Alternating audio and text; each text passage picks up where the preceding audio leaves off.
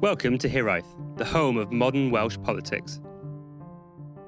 Wales goes to the polls on May the 5th, and whilst we have focused on that a lot in recent weeks, there is arguably a more important election underway in Europe, and one with an outcome that has far wider repercussions across Europe, including Wales. Wales and France have links that go back centuries and are currently still entwined with the likes of Airbus being big employers in the country. France is one of the leaders in Europe, economically and culturally, so the outcome of its election has implications for us all. Joining us tonight to look at the head-to-head between Macron and Le Pen on the 24th of April is Florent Jarret, a Paris-based but not Parisian Frenchman with extensive knowledge of both countries, including the ever-important knowledge of Cardiff on rugby days. Hello, Florent. Yes, hello. Good afternoon. Good afternoon.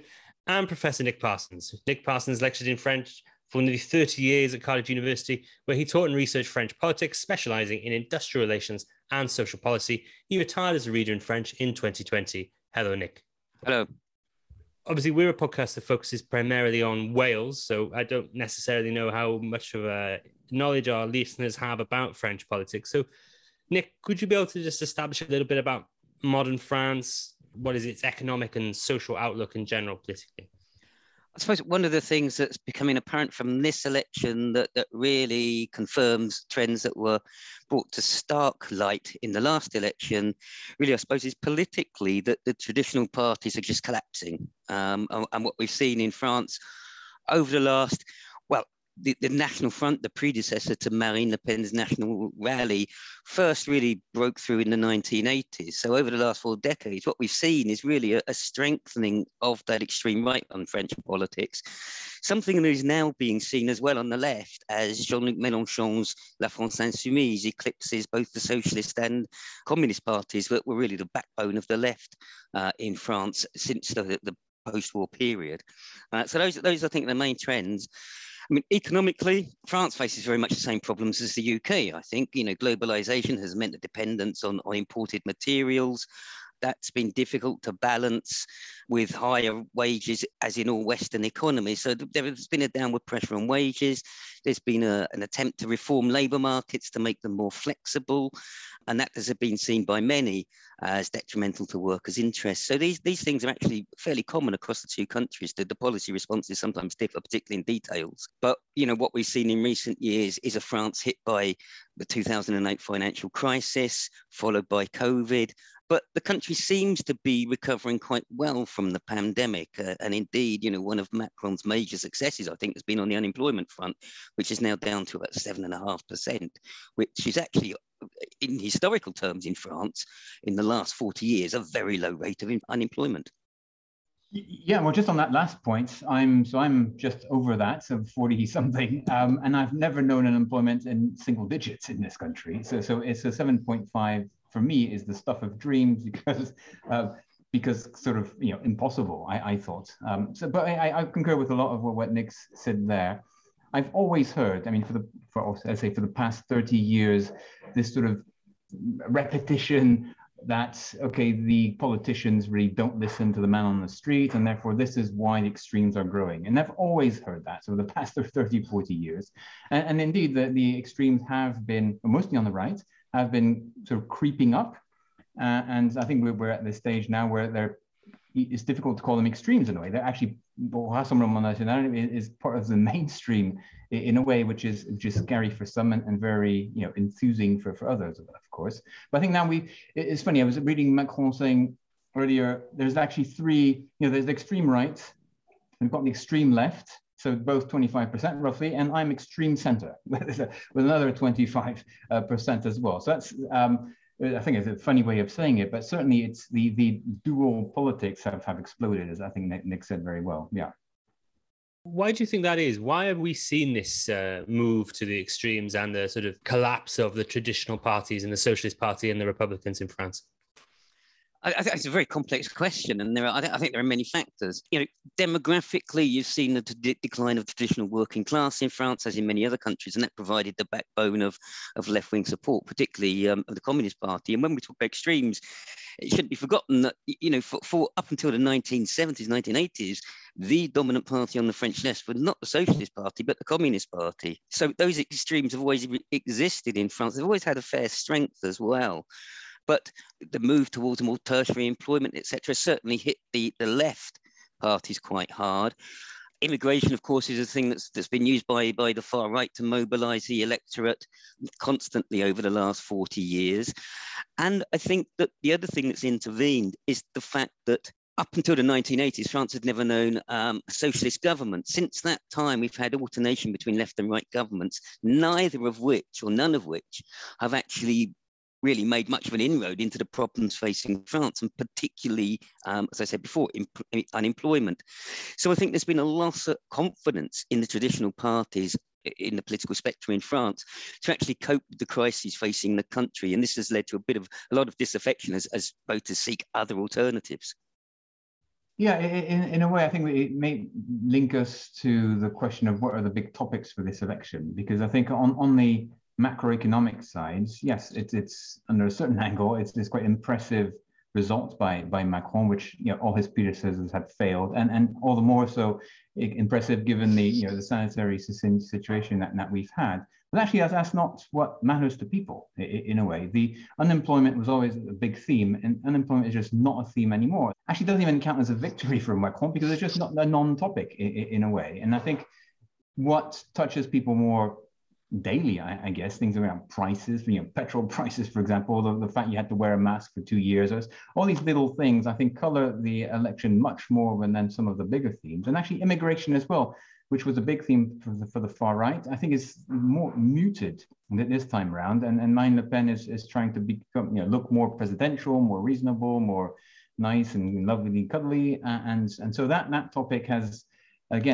faded away. And so we're in a funny place where what is actually the election going to be, voted on? Well, it's not those big traditional themes. There's a variety of other stuff which is happening. And that is confusing as well, I think, even for me, because you have different parties and it's different topics and it's this big unknown. So one of the accusations that levelled in governments in Wales and in Westminster is that they become overly centralised. Is that an issue that affects France in the same way? Do people think that France is too Paris-centric? I don't think so. I mean, it's certainly not a big topic. And actually, when you look at Macron and Le Pen, they've got different views on it. And actually, Mélenchon and Le Pen are very for centralization, so control of the state. So for example, if I take Corsica, no autonomy for Corsica if you hear Mélenchon or Le Pen, no, because it's a whole. So you can't start dividing or giving autonomy. Whereas Macron is slightly more flexible on that.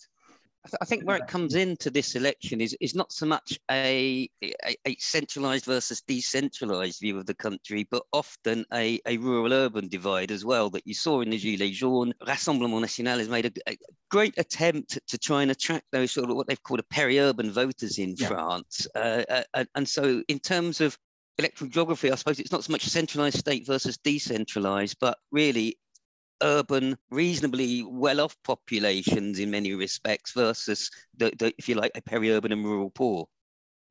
Yeah, I think that's right. And the whole, I mean, France is a layer cake of administrative levels. From the town to town regroupments to département, regions, and then the national state, and then of course you have the EU. That's a big topic. So you have all these layers. But I think the topic of centralization versus not has been put to bed. And I agree, urban versus peri-urban and rural, those two last groups being somewhat together is a very blunt, simplistic way of looking at it, but it actually does work, yeah. So this is the presidential election, of course. I mean, living in a country like the UK, we can only dream of electing our head of state. So would you be able to explain us a little bit, Nick, about how this works in relation to the Assembly Nationale? So what are the powers of the president versus the powers of the National Assembly, and how do they sort of work with each other? Okay, well, once again, France is never simple to look at. It looks apparently simple, but amongst political scientists, it's called a semi-presidential system because you do have the president and you have a parliament and you have a prime minister. And according to the French constitution, it's the prime minister who is head of government. In reality, over time, through usage and custom, the president is effectively the head of government, unless he can't command a parliamentary majority. Because whatever he does, the president gives a strategic vision for the country. He determines the course of the policies that will be implemented and put before parliament. But he still has to get those policies accepted by parliament. So in the 1980s and 1990s, there were periods where French presidents had to govern with a hostile parliament. And that was seen to lead to some confusion about where power lie in France, particularly when you had two discordant voices in summits in Europe, etc. It created the impression of a lot of confusion at the head of government. So there was a constitutional reform in 2000 that said, okay, that basically aligned the presidential and parliamentary mandates. So they're both for 5 years. Previously, the president was for 7. And the presidential elections take place first, because the idea is that because the two elections will be so close in time, then whoever won the presidency was likely to get a supporting parliament elected to carry out his policies. So we got the presidential election, the second round this Sunday, and then in June there will be 2 rounds of parliamentary elections to decide what parliament whoever wins on Sunday will have to govern with. So the presidential elections are seen as the key elections, but it doesn't mean that parliamentary elections are not important, because if whoever wins doesn't get a majority in parliament, he's going to have to choose a political adversary to be head of government, effectively. Or she, I should say. Shouldn't preempt the result. Florent, on that point, I mean, there's lots to be said about giving president a supportive parliament, but is there ever a feeling like they should be held to account by perhaps a hostile parliament that may produce better checks and balances? Is that something that people feel like in France when they're casting their vote? Well, the 2 times where it was felt that the constitution was actually applied in a way in terms of how government works was the 2 periods of cohabitation. So you had a president who had to choose a prime minister of a different party because he did not have the majority, and therefore it was actually the prime minister who was governing, and the president had this more regal role and dealt with defense and foreign affairs, and then everything else was the prime minister. And as Nick says, when they're from the same party, actually because the president has been voted in by tens of millions of people directly, he or she, historically it's been he, has the very strong legitimacy. And so then the prime minister is sort of a right-hand man. Prime ministers, come and go. They're fired and on a whim, and then they're named as well. So they're really there to apply the policy of the president. So it's a very important election because it gives the color. And I think this time around, I think Macron is likely to win. I'm not saying it's not a certainty, but it's likely to win. But there's a big question mark as to who actually wins the what we call legislative elections after that, because that might change a lot of things, indeed. By the way, so MPs are elected on it's a majority. So there's 577 MPs, I believe, and they are each elected in 2 rounds, and the one who gets most votes in that local area gets elected. Marine Le Pen wants to change that to have a proportional representation, because then that would mean that instead, Marine Le Pen has 25%, let's say, of the votes, but actually only a handful of MPs. So you could argue it's a good thing. You could argue it's absolutely not representative. And so proportional would be much more representative. The reason it is not proportional is that because in the Fifth Republic, which is the constitution we have now since '58, it was meant to deliver a stable majority and a majority for who was running the country. Because in the Fourth Republic, so before 1958 and all through the 20th century, it was a parliamentary system, and then there was no stability in government. We had, like 40 prime ministers in 20 years. And so it was meant to change that. And of course, now it's seen as a sort of the other end of the spectrum in a way. They get too much power, perhaps. And so therefore, where are the checks and balances? If everyone is from the same color, presidential, prime minister, and your House of Parliament as well. I think we've really, really done a good job there on establishing the background of where we are in modern France and the current political governance setup. So if we look at the election now, which is currently underway, can I ask one of you to just tell us where we are in that kind of whole process, the French kind of approach? We've had a first round of voting. Who's left after that? And then what's ahead? Florent, do you want to pick that up? Yeah, sure. So in France, you can have as many, there's no limit on the number of presidential candidates, but to be a candidate, you need 500 signatures of elected officials who will agree to you being a president.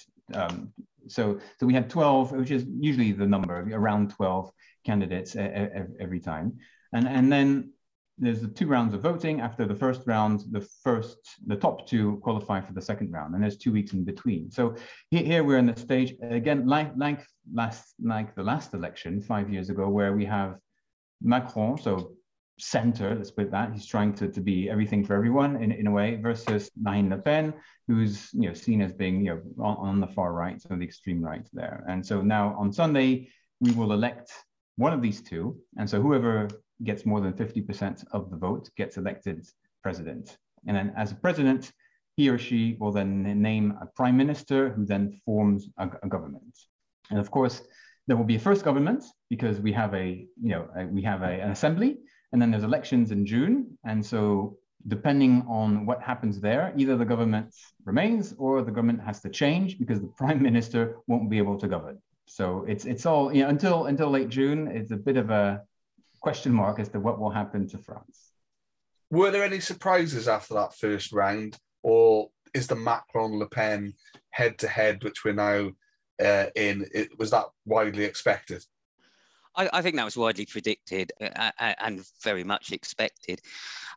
Part of the surprise, I suppose, is Mélenchon's score. I mean, he increased his score on 2017, and his party is now firmly the party of left-wing opposition to Macron. But otherwise, yeah, I think it was one with very few surprises. I mean, first ballot last time, Macron scored 24%. This time he scored 28, so he's actually increased his score a bit, which did surprise me. But I suspect, the Ukraine effect has helped him a bit there.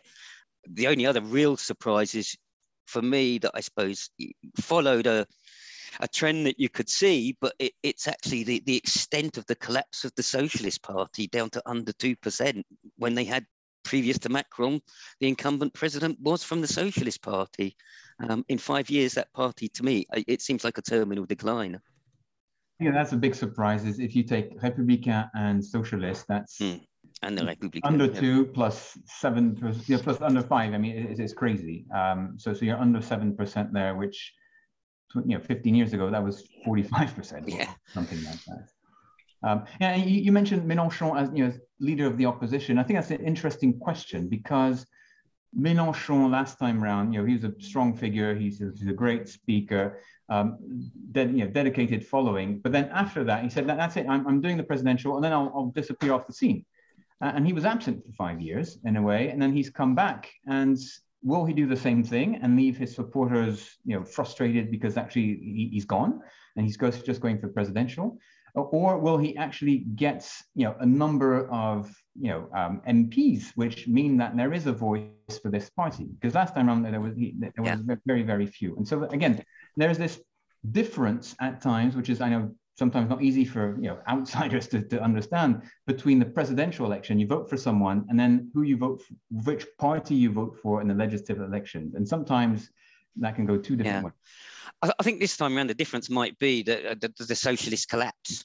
I don't know, I may be wrong, but I think it's going to be very difficult for them to pick themselves up in a few weeks to fight legislative elections, and to do so convincingly, in which case, given the Communist Party is virtually an electoral irrelevance in France nowadays, at national level at least, and also municipalities, that really means that the only useful vote, as they say, on the left is a Mélenchon vote. The ecologists are also having trouble breaking through that 5% barrier they have for the last few elections. So, I don't see anybody else on the left that's able to bring together those votes. And indeed, but it may just be that, as they seem to be doing at the moment, internecine fighting on the left just means that they lose out all round.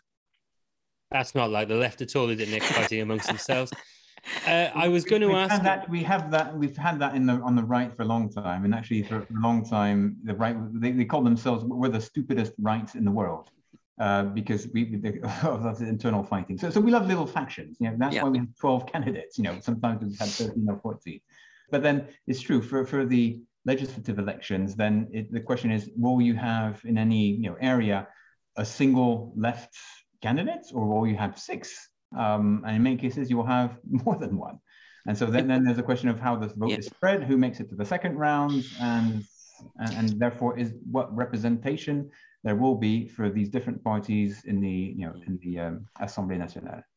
Florent might have seen some stuff on this, but the repercussions of failure in the presidentials, because these parties now getting under 5% will not get their expenses reimbursed. So are they actually going to have funds to fight a decent legislative campaign? I was just going to come in on that, actually, Nick, Florent. How are these parties funded in France? Did you say, is it where the state reimburses a certain amount of expenses? Yes. I mean, you have your membership, but in France, traditionally, there's low membership to parties, but that will be one. And then, yes, Nick's absolutely right. You need, at least in the presidential, if you have 5% or more of the votes, then your expenses are reimbursed. Obviously, there's caps and there's a whole system. You can't go on. It's not a free spending. It's not a US system. But yeah, and when you're under 5%, then it's out of your own pocket. And so, Valérie Pécresse, not to name her on the right, is, she had taken out a personal loan or remortgage her house or whatever. And so that's she's in financial Judah because of that. Yeah, I think that's a good point. Will she be, or the Républicains be able to fund a proper campaign? That's a good question. I don't know.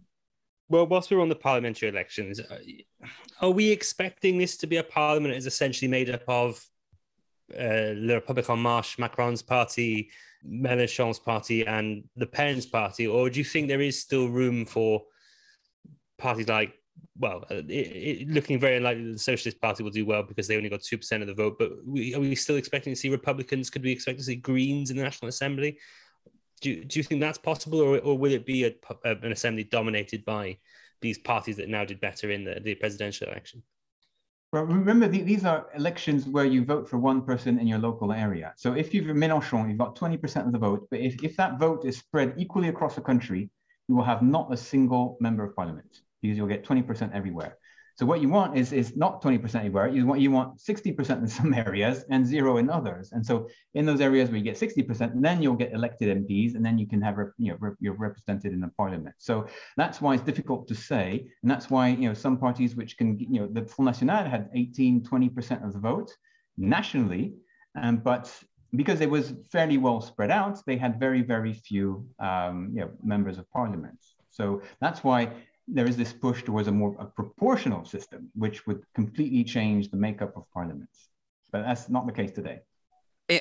In some respects, I mean, we're in a whole new ball game with the forthcoming legislative elections, because, it will be, I suppose, the first elections when the collapse of those traditional parties has been confirmed. And so the impact that will have on voters, I think, is unknown. I mean, I think Florent is absolutely right. You've got geographically areas where the left are strong, areas where the right are strong. It could well be that the socialists still manage to pick up some seats in some areas, likewise with the Republicans. Yeah, for me, that's the big question of the elections. Yes. I think, if I was going to stick my head out, I'd say one thing. I don't think that Macron's going to get the thumping majority he had last time. I think that's pretty clear. Yeah. So my understanding is that Marine Le Pen, when she was unsuccessful, she'd been an MP previously, but then she restood and was an MP in the National Assembly last time. But Mélenchon sort of went away from frontline politics. Do you expect him to stand to be a member of parliament and to keep the momentum going that his party has now? I don't know if he said anything himself. I haven't seen anything where he's given any intimation of his plans. No, I don't know either. He just said, I don't want any of my voters to give one single vote to Marine Le Pen, but that's as far as he went. But no, who knows? It's a different situation as well, because he's the only one sticking out on the left. So it might be that he says, oh, there's a calling there for me, which wasn't the case 5 years ago. But no, I don't. No one knows. Only he knows. Yeah. Again, I'm asking you to think in hypotheticals. And I'm sorry for that, because I know how awkward that can be as an exercise. But how different do you think this last 2 weeks of campaigning would be had it been, had the left not been so good at splintering itself, and it had been Macron versus Mélenchon in the final round of the election? Do you think that it would have a different tone? And do you think that Macron might be slightly more concerned about losing? Will it have a very different tone? Well, one thing that's been apparent in the last week is that Le Pen has, in a sense, gone back to her roots to a certain extent now that Zemmour has gone and has spoken more about immigration. On the other hand, Macron has been pushing the foreign policy aspect of this election. And in those terms, Le Pen and Mélenchon are not miles apart when it comes to NATO, when it comes to Europe. So I suppose on that side of the campaign that Macron is going to lead, and that suits him at this stage, I don't think it would be that much different. It would focus upon Europe, building up Europe, a strong Europe for energy independence, for security, etc., etc., etc. Because both of those opponents have more or less asked for withdrawal from NATO to some extent or another. And both of them are anti-European Union at any rate. So I think that would probably set the tone from Macron's point of view. Obviously, well, Mélenchon, the campaign would be, I think, fairly similar to a Le Pen one, focusing on cost of living issues, getting rid of the anti-immigration part. But on that, Florent, on the cost of living stuff, obviously Marine Le Pen has got this over 20% of the vote. Obviously, that wouldn't split any particular way if she wasn't in the final round. But do you think that the cost of living argument may see some of her voters vote for Mélenchon because of the economics? Do you think the economics would force them that way, even if they may not agree socially with Jean-Luc Mélenchon? We're still in this hypothetical Mélenchon-Le Pen, Mélenchon-Macron scenario. I don't know. She's trying to go more social and say stuff which is, I guess, not really traditional from the national rally, and trying to go and get those voters. Would they have themselves gone to Mélenchon? I think it's a difficult one to say. Yeah, I agree with Nick. There are some similarities, of course. We look at foreign policy, for example. We look at central state versus devolution of some areas. Yes, but those are not huge topics, perhaps. Today Macron is trying to open up to the left to make sure that those who vote on the left will vote for him as opposed to not. So I think that's a major topic we might discuss later. But I think that's a major one for the presidential election. But if he was facing Mélenchon, would he go slightly to the right to get the Le Pen voters? I don't know. That's a big. I don't know, because this is. She is still seen by some of my generation and older as the so the heir of sort of a devilish politics, and the younger generation don't see that because they don't know her father, they don't know where she comes from, and so she seems more respectable than for those who are 45 and over, I think. So by that I mean, would Macron trying to go further right if he was facing Mélenchon? I don't think so. I think we've done a little bit of too much on the what if scenario there. But you just mentioned Le Pen and her father, Florent, and I was going to ask this a little later in the script, but it's pertinent now. Can you just tell us a little bit? So we've got the two candidates now, Macron and Le Pen. Can either of you give us a little bit of their backgrounds? Because Macron did come from nowhere, like in the last election, and Le Pen is very much part of a French political dynasty. Yeah, I think, Macron came in very much in 2017 as the outsider, which tended to neglect the fact that he was actually Minister for the Economy under François Hollande, had been a banker with Rothschild, etc. So, he came in as the outsider, pushing what I suppose is a sort of social liberal ideology, very, very centrist, picking it from left and right. And last time, I think he benefited from that and being the newcomer. I mean, he explicitly said he wants to come in and break the mold of French politics. Of course, now he is the establishment par excellence because he is the incumbent president. So he's lost that advantage. Le Pen, Marine Le Pen, the daughter of Jean-Marie Le Pen, she's been brought up in the Front National ethos and indeed took over the party from her father. And at that point, really sought to make it a genuinely electable machine. Her father got through to the second round in 2002, where he faced Jacques Chirac and lost by the greatest margin ever, 82% to 18%. Since that time, I think Marine Le Pen's strategy has been this one of what the French call dédiabolisation, doing away with that nasty image of the Front National, really coming out of far-right, sometimes terrorist groups in France that were around in the 60s. So she's got that background. She has tried very hard to shed the worst parts of that background, even to the extent of kicking her own father out of the party. But I think Florent said it very well, that beneath this more kind, cuddlier image, one that is always stroking cats, etc., there is still the suspicion, I think quite right, that behind it, things haven't changed that much, and that we do see still quite an authoritarian, xenophobic figure at the head of what is now the National Rally. Just following on that theme, there's a certain disregard for the rule of law.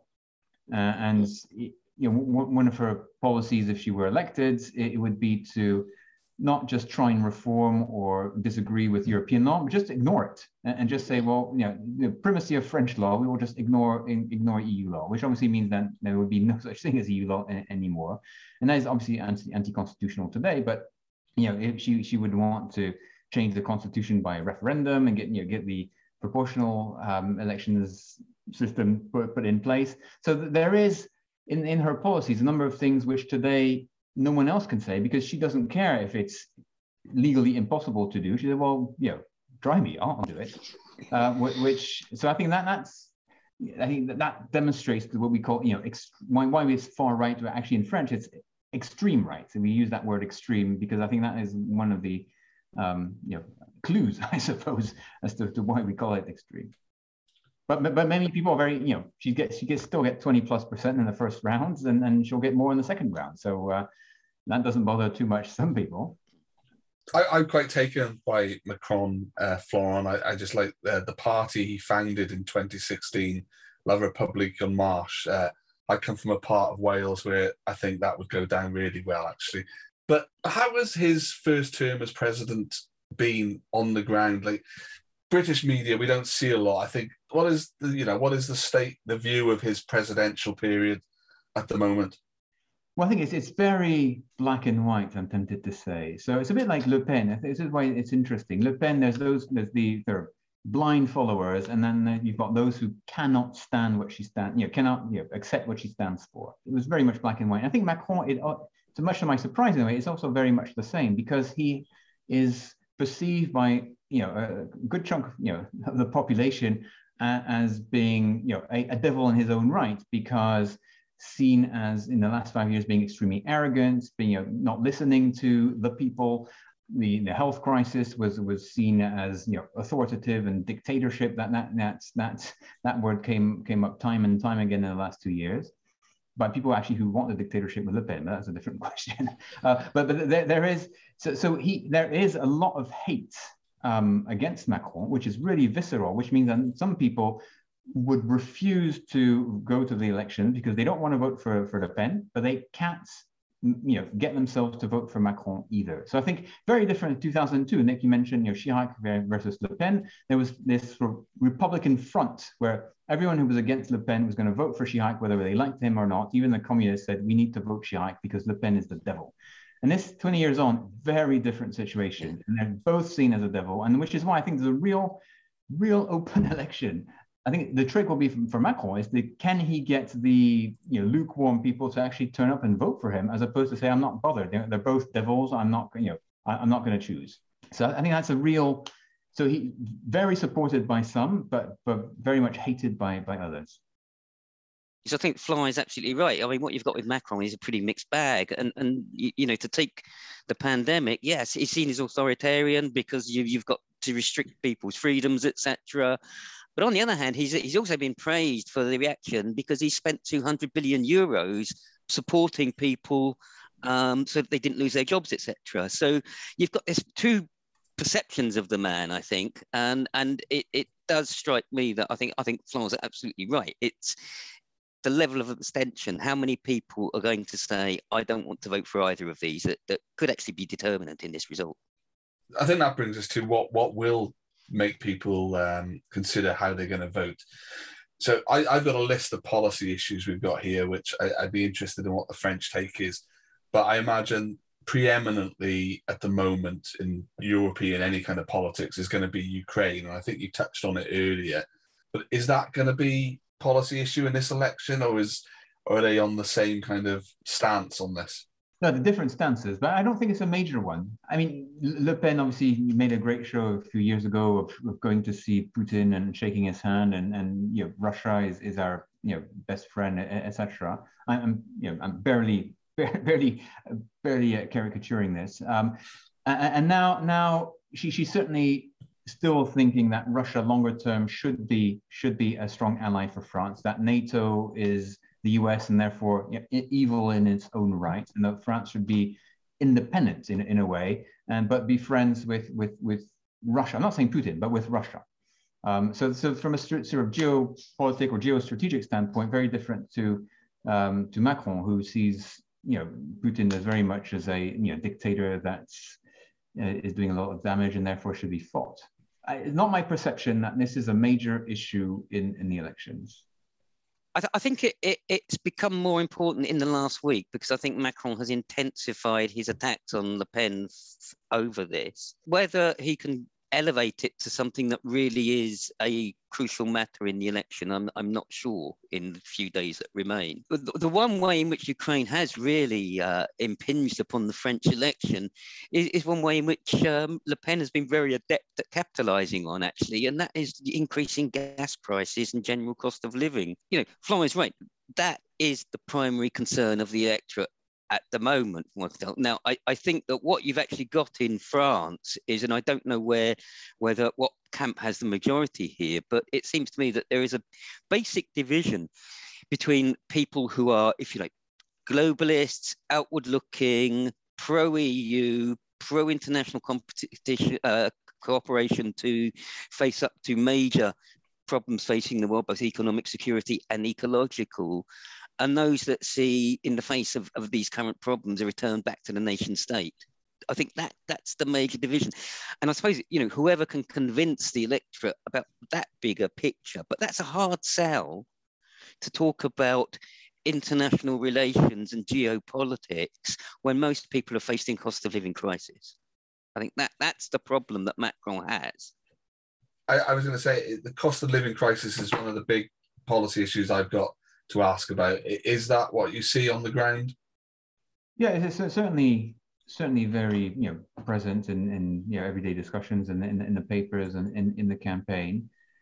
And this is one where there's a lot of recrimination against Macron, and I think, and this to a certain extent, and I guess that's his difficulty. This sort of hides everything else or all the positives in a way, which is, yes, but I can see that my bread has gone up by 10 cents. The baguettes, and I can see that the petrol is now over €2 a liter, and etc. And so I think that those regardless of whether it's Macron's responsibility, fault or not, or whether he actually was responsible for this, I think it's a moot point. Is what are we going to do about this? And so some of the so both candidates have policies to increase pensions. And funny enough, Macron higher than Le Pen, by the way, to increase teacher salaries, nurse and salaries, reduce the price of petrol and gas through public funding, etc. So there's sort of similar principle on both candidates to say we need to do something about this, and this is actually about spending more public money. So I think both are about that. Yes. This is a bit of a weakness for Macron as well, because Kerry, you mentioned the Gilets jaunes. I mean, at the heart of their campaigns and protests was, of course, cost of living issues. And one of the things that's thrown at Macron is he's done nothing about it. Indeed, it's got worse. He's got problems there. So, at the end of the day, I think it's the policy issues are important. But I think there are a few other things that are important as well. One is, I think we referred to it earlier, the reticence of some, and particularly those that have still got memories of the war. They're dying out now, but the reticence of some to vote for a far-right candidate could be telling as well. It does sound like the policy aren't often some of the main drivers in this, but I did pick up in the UK media this week that Macron has promised that France will be the first country to phase out fossil fuels. So is that a big issue? And do either the two candidates differ in views on climate change and how to address it? There is commonality of views on nuclear. I think both say we will build more nuclear plants. And this is very new, because remember 5 years ago, François Hollande was all about, I'm shutting down nuclear. And he actually shut down one plant. And now, French public opinion was kind of saying, all right, okay, yeah, whatever. But now I think there is very different circumstances. So I think they agree broadly on that. However, climate change, no, Le Pen I can't say she's a skeptic, but certainly she said we don't. Well, I'm not accepting any engagements or objectives by anyone else than France, and we will set our own objectives every year, and we might change them every year, as opposed to this is of national urgency, and it's something we need to plan ahead for. And so, for example, she's against wind farms, and actually she wants to dismantle existing wind farms. She's against solar. And so no further investment in solar. So that begs the question as to, well, okay, nuclear can't solve everything. So what else? So they're very much, loggerheads there on part of this topic. Yeah, I think this is a topic I'm surprised actually that Macron hasn't capitalised on more. Perhaps he will, because Le Pen recently saying about dismantling wind farms, that was very recent, wasn't it? Because yeah, but don't forget that wind farms are a local thing. So they're, many people see them as an eyesore, and so it's an easy one to say, oh, I'm going to dismantle them. Oh, thank God, because that's an eyesore, as opposed to the broader view. It's like things costing more, and so therefore there's this question of purchasing power. But when you're not in government, it's much easier to say, "Oh, I'm going to promise also, I'm going to change this, and it's going to be much better with me." When you're in government, you're in a difficult place because you've been what was the term? Yeah, on your watch, this is happening, as opposed to it's not my watch, so it's nothing to do with me. I will solve this. So sorry, I cut you across. Yeah, no, I think that Macron obviously takes the threat of climate change far more seriously than Le Pen. He's proposed that the Prime Minister will have a direct responsibility for what he calls ecological planning. So the state will get heartily involved if Macron says or does what he says he's going to do. And I think it is a button for him to push, because a lot of the French electorate are concerned about the climate. They are concerned about ecological affairs, and there were demonstrations in France recently that highlighted this tool. And yet it's strangely absent really from this election, given that. And so it does seem to me that it could be, for Macron, a theme that could be highly beneficial electorally. On the other hand, the criticism that he faces is, you've been in power for 5 years and you haven't done anything about this, so why should we believe you're going to do anything now? So, all of these things are double-edged swords. Yeah, and I think that's untrue, because new wind farms that on sea, etc. There's been lots of investment, but it's true. I think one thing that is interesting, I think, in the last 5 years is that the return of the big states, as the Americans would say, and the acceptance of the French public of a big spending state. And I think years ago, there was, left versus right was, big spend versus no, reduced tax, reduced spend, reduced number of civil servants, etc. And now I think COVID changed a lot of that. And actually Macron, although he can be very right-wing on some topics, or liberal, as some would say, or ultra-liberal, as others would say, actually, there's lots of public spending and has actually shot through the roof, and everyone's kind of happy with that. No one's saying, oh, we should rein this in, and debt levels, the Maastricht conditions, 3% of deficit and 60% of debt, etc. Those are long forgotten. They're not an issue anymore when they used to be, 15 years ago. So looking forward now to Sunday, you've both spoken a little bit about voter apathy. What do you expect the turnout to be? And do you think that will be in keeping with traditional turnout in the second round of the presidential election, or do you think it will be significantly lower? It's always a question like this. I'm tempted to say never make predictions about the future. But, You're not going to like this set of questions. No, I think it will be a narrow Macron victory. To be honest, I always expected that around about the 53-54%. I may be wrong on that.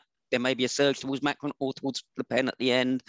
But you always felt, even from the very beginning of the campaign, the antipathy towards Macron would make this a tighter run than it was in 2017, and a much tighter run, not just a few percentage points off, and I think it will pan out that way. In terms of raw turnout, though, Nick, in terms of what the record was 2002, I think it was about 28% of abstentions. I don't think it will reach that high, because I think that voters are aware that there are some major things at stake here. But given that it's the same two candidates as 2017, given that the trend towards rising abstention in France is again decades long.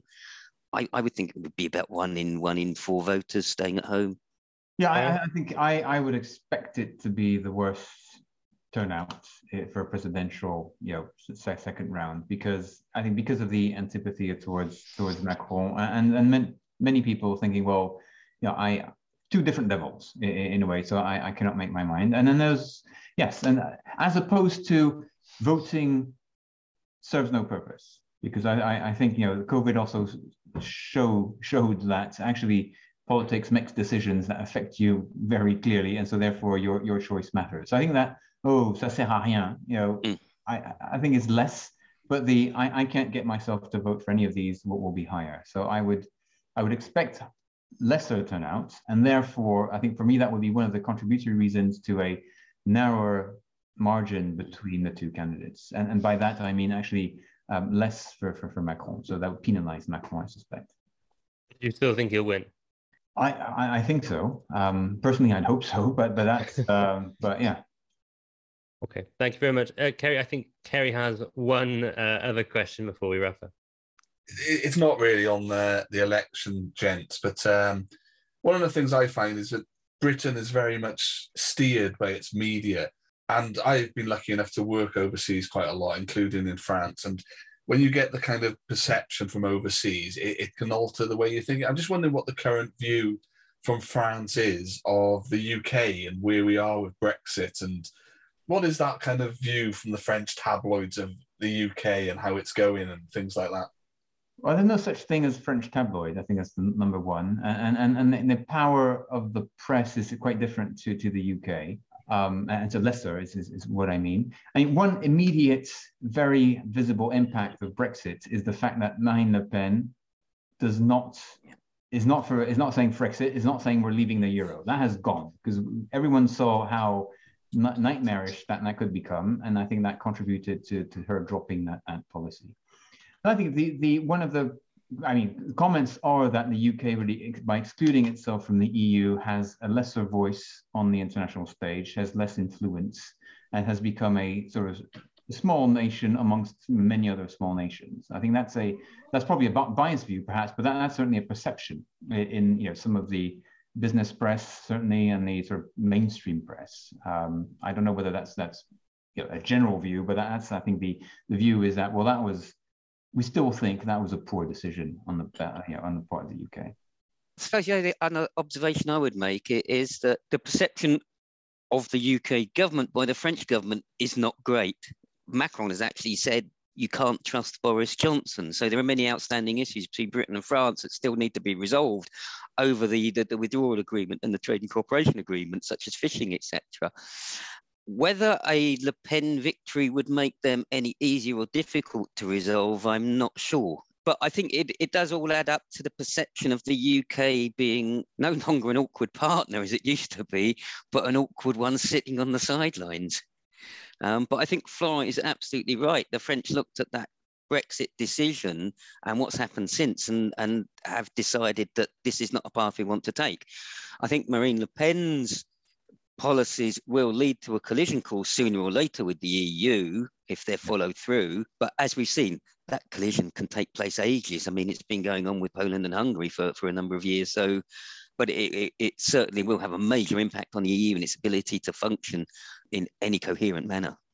Yeah, this would be assuming, though, that she has a majority to the government. Yeah. Indeed, if she makes it past Macron and is elected, then there's a big question. And then she would say she would want proportional representation through referendum. And then referendum would need a majority parliament to agree to referendum. She might want to jump over that and then be anti-constitutional. There are obstacles. Lots of questions as to whether she could actually govern and actually put in place her policies. Yeah, but I think that's true. Not impossible, but certainly not an easy one. Well, I just want to say thank you again for coming on and speaking to us. And if our listeners want to hear more from Hiraeth, they can do so on Twitter and Facebook at HiraethPod and on our new website, www.walespolitics.com.